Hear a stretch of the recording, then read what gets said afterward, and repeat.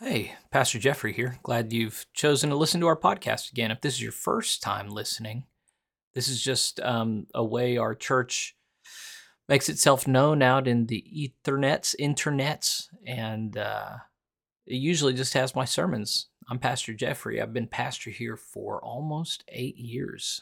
I can't believe it. I've kind of started giving my life to this community and also the community of Delaware, which is just 6 miles north of here. I've been building my own family while I'm here and building up the household of God. I actually really love these churches and this ministry. And I'm very blessed to call myself pastor here and to proclaim God's word every Sunday. I don't know anyone more blessed than me. God is so good. And I get to preach like a broken record every Sunday the importance of repentance and walking a life of sanctification and the power of God's grace.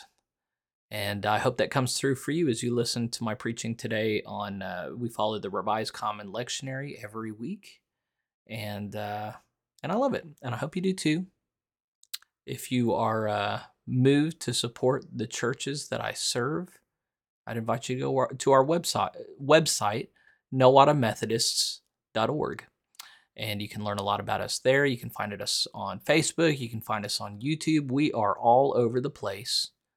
We have a pretty dynamic ministry. I feel really good about the work that we do. So anyway, if nothing else, let my meditations on the scripture stir your spirit and spend some time in prayer for Christ's Holy Church, especially that in Nowata and Delaware. Thank you so much for your support. Alrighty, bye.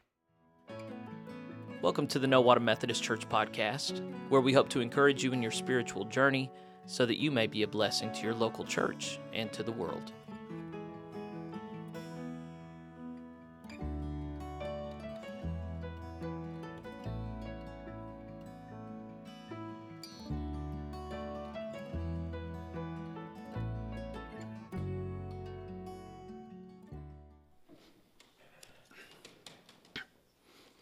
Lord, open our hearts and minds by the power of your Holy Spirit as the scriptures are read and your words proclaimed.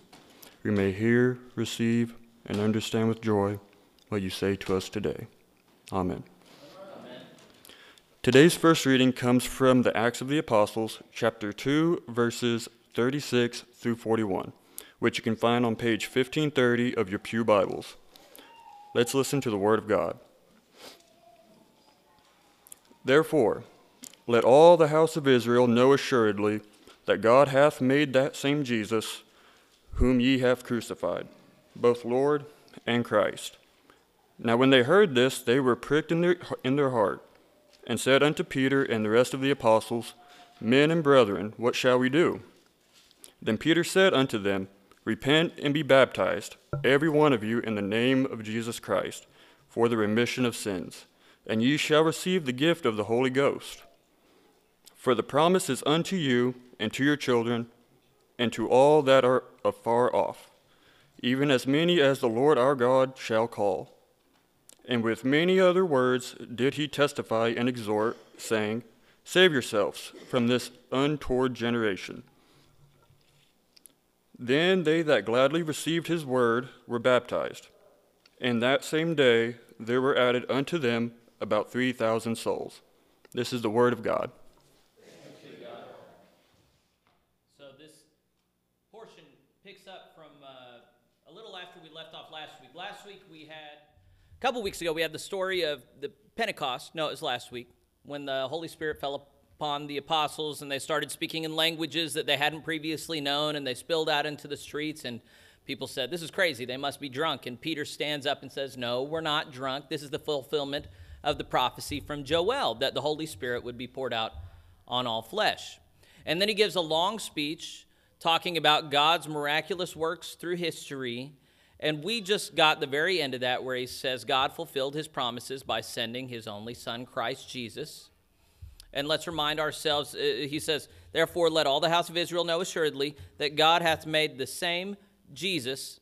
Who remembers what Jesus' name means? Savior or salvation. All right, grown-ups, you got to keep up with the kids here, all right? Savior or salvation. Yeshua means Savior or salvation. He hath made this same Jesus, salvation, whom you crucified. Well, it would have been y'all. It's second person plural. Y'all crucified him, hath made him both Lord. What does Lord mean? Boss. He's the one in charge of everything. He's boss of heaven and earth. Made him both Lord and Christ. What does Christ mean? Jesus means Savior. Anointed one. Very good. Christos is where we get Christ. That's the Greek version of the Hebrew Mashiach, Messiah. So Messiah, Christ means anointed one. So Jesus' last name was not Christ. He didn't have a last name. He was Jesus, son of Joseph. I know Joseph. Thank you. You hear Susie's already like doing her mother. Her mother used to film in my blanks, but her mother's too far away, so now Susie's got me. Let me take a quick camp out to the side here. Susanna's obviously a remarkable young lady in many ways, and you're going to commit with me not to help her get a big head, right? So y'all aren't going to be coming up to her all the time and going, oh, you're so smart in all the ways. You're just going to be saying, God bless you. But we got to tamp down on, some people, she's like me. You got to tamp us down a little bit, okay? So that's how we show love. But Susie, I'm going to brag on her now. She's been seeing her mother. Y'all were here last week. You saw Sarah Beth said she's been reading the Bible every day for 2 years. She covers a lot of territory. It's been wonderful for her. Well, Susie's taken note, and she started reading the Bible on her own as well. And I said, hey, start in the New Testament. It's easier. And she said, no. She started at Genesis. Easy enough to make its way through. Exodus she gets into. If you've read Exodus before, the first half is easy, and then it gets into here's how to build the tabernacle, and here's all the things you need, and you place them here, and you make them out of all this. And she powered through Exodus, through Leviticus, through Numbers. Have you finished Deuteronomy yet? One more chapter in Deuteronomy, okay? And then we're on to Joshua. And then this morning, Sarah Beth's saying, can we let her read Joshua? Because that is a rated R book. Lots of blood and guts and nastiness. I'm going, okay, and she's just sitting back there going, Joshua was the one whom God commissioned after Moses. And he went into the promised land instead of Moses, and God went with him. And I'm going, all right, yeah. Who are you, But the reason I bring that up, it's not really to brag on her. We live in an age that tells us that you have to make things interesting for kids in order for them to pay attention. And I think that's a lie from the evil one. I think the things that we're talking about here are innately interesting. They are innately interesting. And sure, you have to work a little bit for it, but that's like anything else in life. And sure, we've had kids that come in here and are not interested at all, and they're bouncing off the walls. We've also had other kids that have a hunger and thirst for righteousness, and they love what we're doing here. And even when they don't understand it, they're looking around and they're watching you, and they are drawn to God because you are. And I think one of the things that I'm just increasingly convicted of as a pastor is we're not here to entertain people who are not drawn to God's word. We're here to draw people to God's word, and that's it. And if they're not drawn, they don't belong here. And so there are grown-ups that are coming, and they're drawn to God, and guess what? Their kids are too. Their kids need to walk with them. And so we're going to equip them. And not every Sunday is going to be a home run Sunday. Sometimes kids just are not going to be interested, and we've got nursery workers for that. That's just fine. But I'm going to tell you what we're going to see if we continue to incorporate kids in the body of Christ in our worship. We baptize them, and then a lot of churches just send them away to children's time. I don't like doing that. What we're going to find if we continue to incorporate them in Sunday morning is that they are going to know a lot of things. And as I'm calling out questions, you're going to hear more and more kids. Did you hear? It wasn't just Susie who answered, what did Jesus mean? It was like 3 kids. Even Jesse got it? Look at that. That's crazy. So, anyway, Jesse's mine too, so that doesn't count. But you're going to hear more and more young voices. There are going to be adults who went, gee, I didn't get this when I was a kid. And the thing is, okay, I'm going to keep going. Sunday school only began 120 years ago. It was a new thing in the church. And Sunday school has been shown to, from generation to generation, have gotten dumber and dumber and dumber. And we've expected less and less of our kids. And we've gotten a more and more scripturally illiterate generation year after year. And I know that offends some people. They have fond memories of Sunday school and all that, and I don't like offending people, but it's the truth. You get what you expect out of people. We've expected this down here of kids. Kids can meet this standard. They can. So yes, Susie's special in some ways. She's not special in that way. Christ died for everybody, and everybody at all ages can be drawn to him. Now, it's not always going to look the same, but everybody has a place in here. And I know I'm pushing against I remember my first Sunday here, I was pushing against the culture in that way, and people were going, I want to love you, but I don't really like you right now. You're pushing against my culture here. Just keep watching. Just keep praying for these kids, keep encouraging them in their faith, and you know what? If you read your Bibles too, and you say prayer too, and you're engaged spiritually too, well, that's going to have an impact on the kids who worship with you as well. And I'm going to keep going. In every culture, one of the things that sociologists have noticed is when adults speak with kids, very quickly adults assess how well the child speaks, and then they use words just a little bit harder with the kid to try and teach them to think a little bit more deeply. This is something that adults and children naturally do. Parents, not just parents, all adults, our role socially is to raise children together. And especially in the church, we are raising children to be born-again believers. That's not something you magically know. That's something you see lived out and modeled by other adults who can take your hand and say, let me show you how. This is the community of saints. That's what we're doing here. That's why we're reading the scriptures. We're hearing God's word. We're obeying God's word. We're living God's word together. We're getting on our knees and praying together. We're singing God's hymns together. We're modeling all this for our kids. Even when my faith is weak, I have to model that for my kids so they can be stronger than their weak father. And I appreciate all of y'all doing that with me. You've been helping me raise my kids. I've had 4 of them so far. Sarah Beth has had 4 kids so far that I've been privileged to father, and you've helped me raise them well. As you see my kids get scripturally literate and mature, you guys get to take credit for that too, and I want to thank you for bearing with me and my kids, because it hasn't always been easy, has it? But it's a blessed thing. Let's hop back into our scripture here. He convicts them of killing the Christ. And what is their response? They say, how can we be saved? Let me ask you a question. We're going to come back to this with our final reading today. If you insult people today or accuse them of having done bad things today, are they prone to listen to you? Not at all. We have a very thin-skinned, sensitive, narcissistic culture that we are trying to minister to. Now, does that mean that we never say anything bad to them? It can't be that. The good news is only good when you understand the bad, and they don't receive the bad until they understand that they are dead in their sins without Jesus.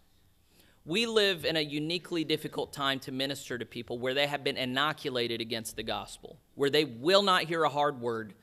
They require you to affirm them before you can tell them their business. And the thing is, they never want you to tell them their business.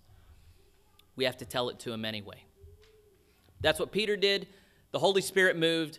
Thousands were converted. And then when they say, what can be done? Peter says, repent. What does repent mean? It means turn from your sinful lifestyle. It doesn't just mean confess your sins and be convicted. It means live differently. Be transformed. You're going one way, go this way. You're born in your sins, be born again. Repent, receive baptism, and you will receive the Holy Spirit. Now, let's be very clear. There's only one thing that saves us, and it's faith in Jesus Christ, right? But when we receive that faith, the very first thing we want to do is repent, right? And when we have repented and we've been justified in Christ Jesus and his atoning blood has been applied to our hearts, then we want to be baptized. That is, Jesus and the Great Commission said, go into all the world, baptizing in the name of the Father, Son, and Holy Spirit. Peter is following this biblical blueprint. And what do we do? It's not baptism that saves. What does baptism do if it doesn't save people? It initiates people into the church. The Jews had circumcision. Christians have baptism. That's what, so when you encounter someone who's been saved by the blood of Jesus Christ, you bring them into church membership. And that's not membership with a building, that's membership with a family. This is how Jesus looked at it. He talked about the church as a family. The assembled body of believers are supposed to be saints. We're going to talk about this in 1 Peter today. We are Jesus, whenever he talked about his family, remember at one point, rumors started going around that he was possessed by a demon, right? And his mother and his brothers, they're embarrassed for him. They come to collect him, and he's in the middle of teaching, and they say, Master, your mother and brothers are outside to collect you. And he says, who is my mother and brothers and sisters?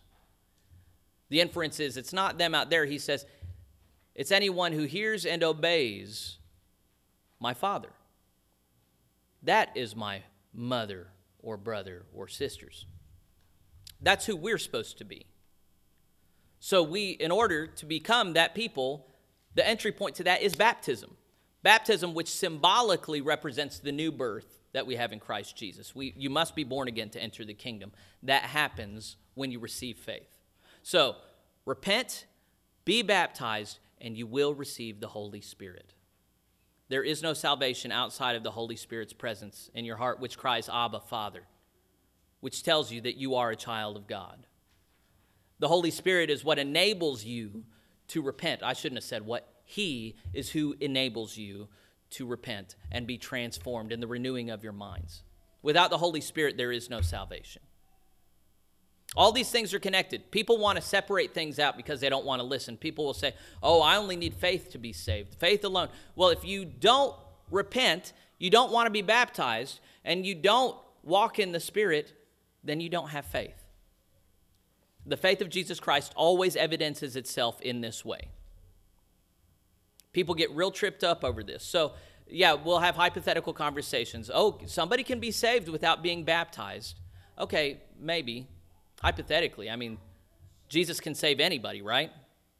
You know, hypothetically, someone can be selling meth to kids and still be saved. You know, hypothetically, we can talk about all kinds of crazy scenarios, but why would someone be purchased with the blood of Jesus Christ and not want to be baptized? That just doesn't make any sense. Why would someone be forgiven of all their sins and not want to repent? That makes no sense biblically. We live in this crazy time where people just want to simplify things, and they're not simple. They require all of us. And so that's why this was written down for us and for our benefit. We who have we hang that in the middle of sanctuaries to remind us that we are born in sin, guilty of his death on the cross, but because of what he did, we can die to sin and be born again in him. And that's needed. Outside of being born again in Christ Jesus, the guilt of killing him of all of our sins still weighs upon us, and we are the community that has been freed from sins. And the whole Bible was written so that we would understand what that means and the claim it has on our lives. So we're going to have a few more readings today that point us in that direction. But the key thing that I need to really keep hammering home is all of this has been written down for a response of transformed lives on our part. If we are persisting in unrepentant sin, then we are not saved. I'm not saying that you can't ever sin again. I am saying that there will perpetually be sorrow in your heart every time you sin if you are in Christ Jesus. You will be moved to repent. You will be moved to be baptized if you haven't been baptized yet. You will be moved to walk in the ways of the Holy Spirit. Otherwise, it's not the faith of Jesus Christ we're talking about. Remember, Satan disguises himself as an angel of light, doesn't he? And there are a lot of people who think they love Jesus, but they actually love something else. And the only way to know is look at the fruits.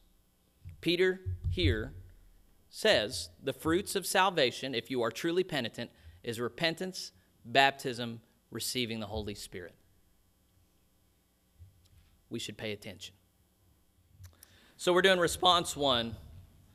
Oh, praise the Lord who delivers your soul from death. Did I sing that too high? Yep. All right, sing that with me. We'll do unison with the piano once, and then you'll play your harmony on the second one. Oh, all right, let's begin. Oh, praise the Lord who delivers your soul from death. All right, one more time. Oh, praise the Lord who delivers your soul from death. I love the Lord, who has heard my voice and my supplications, and has inclined his ear to me whenever I called. The snares of death encompassed me. The pangs of Sheol laid hold on me. I suffered distress and anguish. Then I called on the name of the Lord. O Lord, I beseech you, save my life. Oh, praise the Lord, who delivers your soul from death. Gracious is the Lord and righteous. Our God is merciful. The Lord preserves the people. When I was brought low, the Lord saved me. Return, O my soul, to your rest. For the Lord has dealt bountifully with you. For you have delivered my soul from death, my eyes from tears, and my feet from stumbling. I walk before the Lord in the land of the living. I kept my faith, even when I said, I am greatly afflicted. I said in my consternation, all humans are a vain hope. Oh, praise the Lord, who delivers your soul from death. What shall I return to the Lord for all of my benefits? I will lift up the cup of salvation and call on the name of the Lord. I will pay my vows to the Lord in the presence of all his peoples. Precious in the sight of the Lord is the death of his faithful ones. O Lord, I am your servant. I am your servant, the child of your handmaid. You have loosed my bonds. I will offer to you the sacrifice of thanksgiving and call on the name of the Lord. I will pay my vows to the Lord in the presence of all of his peoples. In the courts of the house of the Lord, in your midst, O Jerusalem, praise the Lord. Oh, praise the Lord, who delivers your soul from death.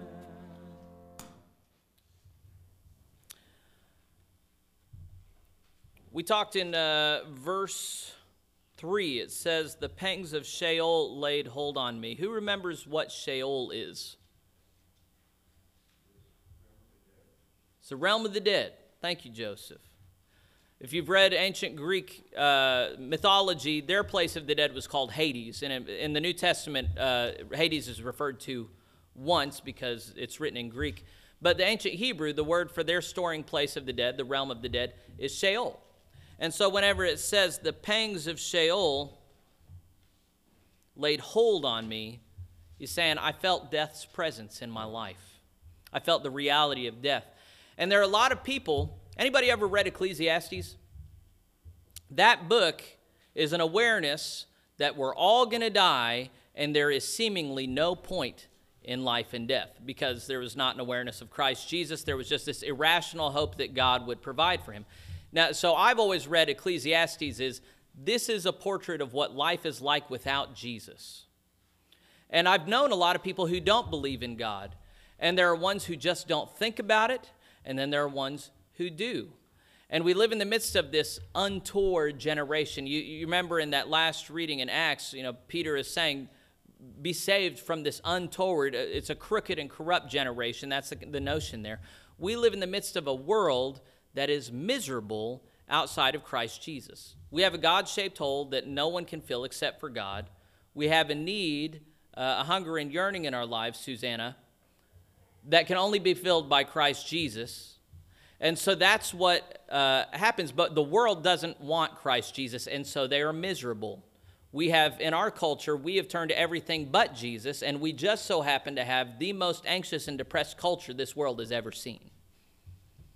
There is a direct correlation there, folks. It's not, we put all of our trust in money and sex and drugs and pleasure and leisure and all kinds of things, and we don't really think or talk about Jesus much. And man, why are we so depressed all the time? You don't have to be a genius to see it. Death, You know, we live in a culture that, oh my gosh, anytime someone dies, we just can't handle it. We just can't even talk about it. We only talk about it when we absolutely have to, whenever it was a close relation, and then we just try and put it behind us and not even think about it anymore because it scares us to death Anyway, it scares us so bad because we haven't reckoned with the reality that we have these mortal bodies and we're all going to die.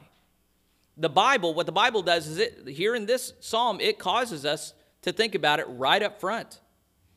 The snares of death surrounded me. The pangs of Sheol laid hold on me. I suffered in distress and anguish, and I called on the name of the Lord. I beseech you, save my life. And let's be clear, do we have a God who saves our lives? Absolutely. Now, does that mean that our bodies never die? No. It just means that our God has defeated death, stands on the other side of death, will raise us from the dead to eternal life, and it's going to be more glorious than anything the world can even hope for. Our job as Christians is not to live as worldlians who have no hope. Our job is to live and die as people who have hope. And that hope is in the Lord Jesus Christ, who died and rose again, lives and reigns for us, sits at the right hand of God the Father, will raise us imperishable, who has prepared a place for us in his kingdom. God has been faithful. And that will be revealed on the last day for all eyes to see. But the question is, are we living the transformed lives right now that God wants to see? And for too many people who say they love Jesus, the answer is no. Let's go to our third reading. 1 Peter chapter 1, verse 13 through chapter 2, verse 12. Let's attend upon God's word as our next reader comes forward. Today's third reading, if I can find it. Today's third reading comes from the first letter of Peter, the chapter verse 13 through the first chapter verse 13 through the second chapter verse 10, which you can find on page 1706 of your pew Bibles. Listen again to the word of God. Wherefore, gird up the loins of your mind, be sober, and hope to the end for the grace that is to be brought unto you at the revelation of Jesus Christ, as obedient children, not fashioning yourselves according to the former lusts in your ignorance, but as he which hath called you is holy, so be ye holy in all manner of conversation. Because it is written, Be ye holy, for I am holy. And if ye call on the Father, who without respect of persons judgeth according to every man's work, pass the time of your sojourning here in fear. For as much as ye know that ye were not redeemed with corruptible things as silver and gold, from your vain conversation received by tradition from your fathers, but with the precious blood of Christ, as a lamb without blemish and without spot, who verily was foreordained before the foundation of the world, but was manifest in these last times for you, who by him do believe in God, that raised him up from the dead and gave him glory, that your faith and hope might be in God, seeing ye have purified your souls in obeying the truth through the Spirit unto unfeigned love of the brethren.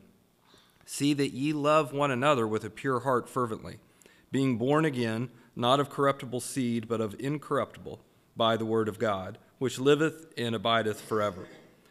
For all flesh is as grass, and all the glory of man as the flower of grass. The grass withereth, and the flower thereof falleth away. But the word of the Lord endureth forever. And this is the word which by the gospel is preached unto you. Wherefore, laying aside all malice, and all guile, and hypocrisies, and envies, and all evil speakings, as newborn babes desire the sincere milk of the word, that ye may grow thereby. And if so be ye have tasted that the Lord is gracious, to whom coming, as unto a living stone, disallowed indeed of men, but chosen of God, and precious, ye also as lively stones are built up with a spiritual house, and a holy priesthood, to offer up spiritual sacrifices acceptable to God by Jesus Christ. Wherefore also it is contained in the Scripture, Behold, I lay in Zion a chief cornerstone, elect, precious, and he that believeth on him shall not be confounded. Unto you therefore which believe, he is precious. But unto them which be disobedient, the stone which the builders disallowed, the same is made the head of the corner, and a stone of stumbling, and a rock of offense, even to them which stumble at the word, being disobedient, whereunto also they were appointed. But ye are a chosen generation, a royal priesthood, a holy nation, a peculiar people, that ye should show forth the praises of him who hath called you out of darkness into his marvelous light, which in time past were not a people, but are now the people of God, which had not obtained mercy, but now have obtained mercy. This is the word of the Lord. There were two sections I wanted to highlight. There's way too much in this for us to preach on it today. I did preach through 1 Peter a few months ago. Had a great time. I'd like to think y'all enjoyed it too. If you weren't here for that, the church has a podcast on Apple Podcasts and Spotify. You can go back in time and hear those sermons.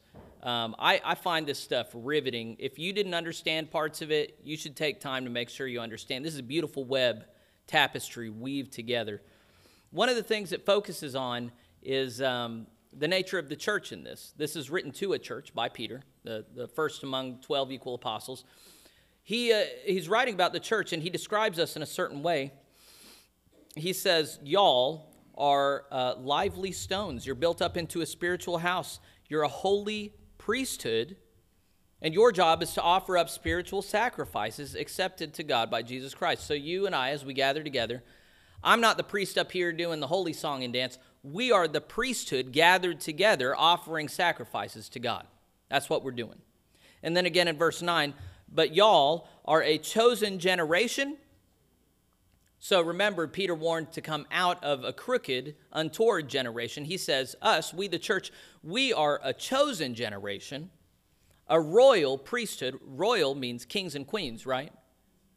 We're different from the world. We're not as worldlians. We are born again into a royal priesthood, a holy nation, a peculiar people. I love that so much. There are a lot of people hear that and go, I'm not peculiar. Yes, you are. Yeah, you are. We're a bunch of weirdos, guys. The world looks at, they did not like Jesus. They thought he was weird. Anyone who bears the marks of Christ Jesus in this life is going to be received as strange. Sometimes in a good way, sometimes in a bad way. They didn't kill Jesus because they loved him so much. They just found him oh so charming. We are called to live collectively as Jesus did. And that's what this is all about.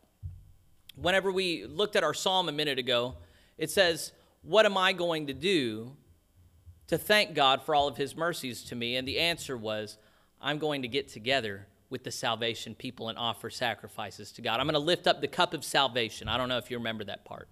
But it's talking about how when you are in Christ Jesus, you want to gather with other people who are in Christ Jesus. Now, there's a miraculous thing that happens when you do that.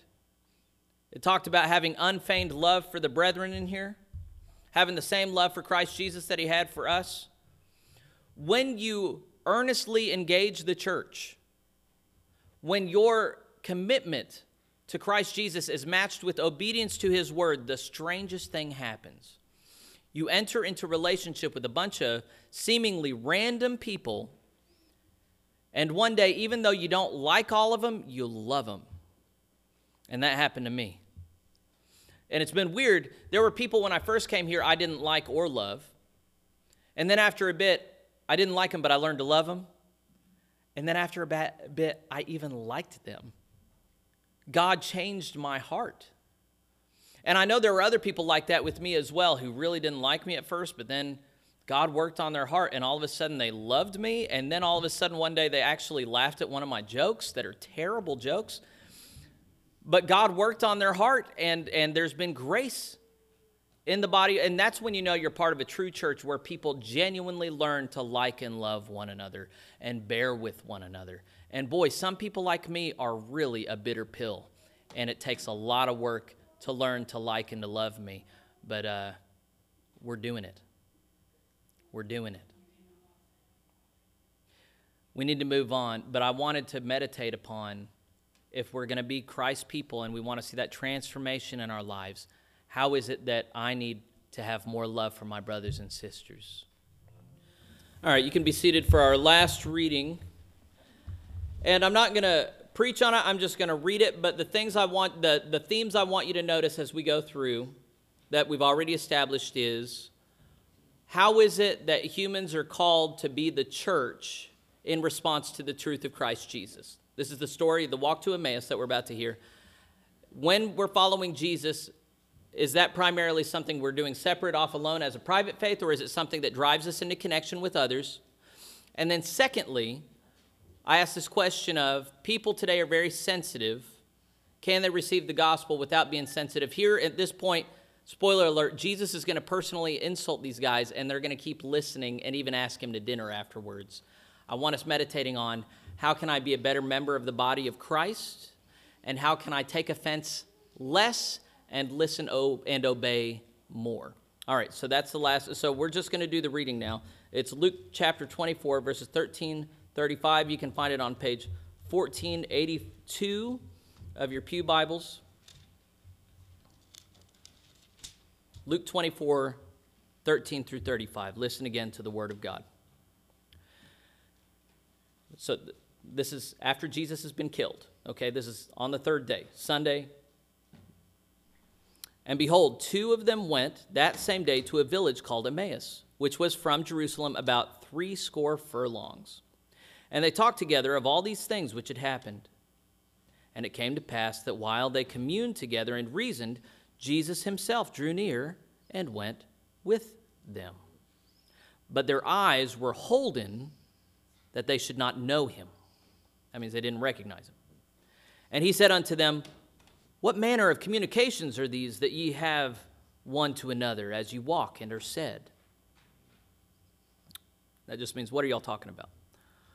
And the one of them, whose name was Cleopas, answering, said unto him, art thou only a stranger in Jerusalem, and hast not known the things which are come to pass there in these days?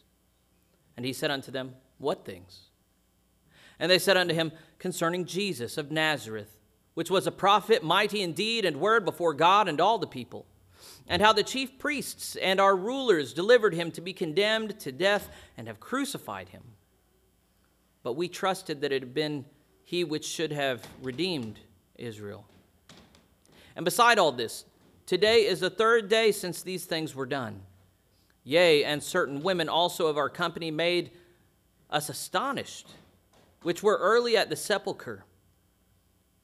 Remember, a sepulchre is a grave. And when they found not his body, they came, saying that they had also seen a vision of angels, which said that he was alive. And certain of them which were with us went to the sepulchre, and found it even so as the women had said, but him they saw not. Then he said unto them, O fools! You think that was a nice thing to say back then? No, it wasn't. Yeah, it was bad. It was mean. O fools, and slow of heart to believe all that the prophets have spoken. Nowadays, people would hear that and go, how dare you? Ought not Christ to have suffered these things and to enter into his glory, said Jesus. And beginning at Moses and all the prophets, he expounded unto them in all the scriptures the things concerning himself. And they drew nigh unto the village whither they went, and he made as though he would have gone further, but they constrained him, saying, abide with us, for it is toward evening, and the day is far spent. And he went in to tarry with them. And it came to pass, as he sat at meat with them, he took the bread and blessed it, and brake and gave to them. And their eyes were opened, and they knew him. And he vanished out of their sight. I love that so much. And they said one to another, did not our heart burn within us while he talked with us by the way, and while he opened to us the scriptures? And they rose up the same hour, and returned to Jerusalem, and found the 11 gathered together, and them that were with them, saying, the Lord is risen indeed, and hath appeared to Simon. And they told what things were done in the way, and how it was known of them in the breaking of bread. This is the word of the Lord. All right, friends, do you believe what we've read? I found this saying. I used to belong to liberal circles. We made fun of these fundamentalists, and they said, it's just like the Bible says it, I believe it, that ends it. Oh, and then I heard that, and I was like, That's a good way to be with the Scriptures. And that's how I am with the Scripture. The Scripture says it. I believe it. That ends it. We've had 4 readings today talking about God's power over death, how we're called to be the church, how we're called not to take offense. My hope is built on nothing less than Jesus' blood and righteousness. I dare not trust the sweetest frame, but I wholly lean on Jesus' name. On Christ, the solid rock, we stand. All other ground is sinking sand. Let's stand and sing our closing hymn.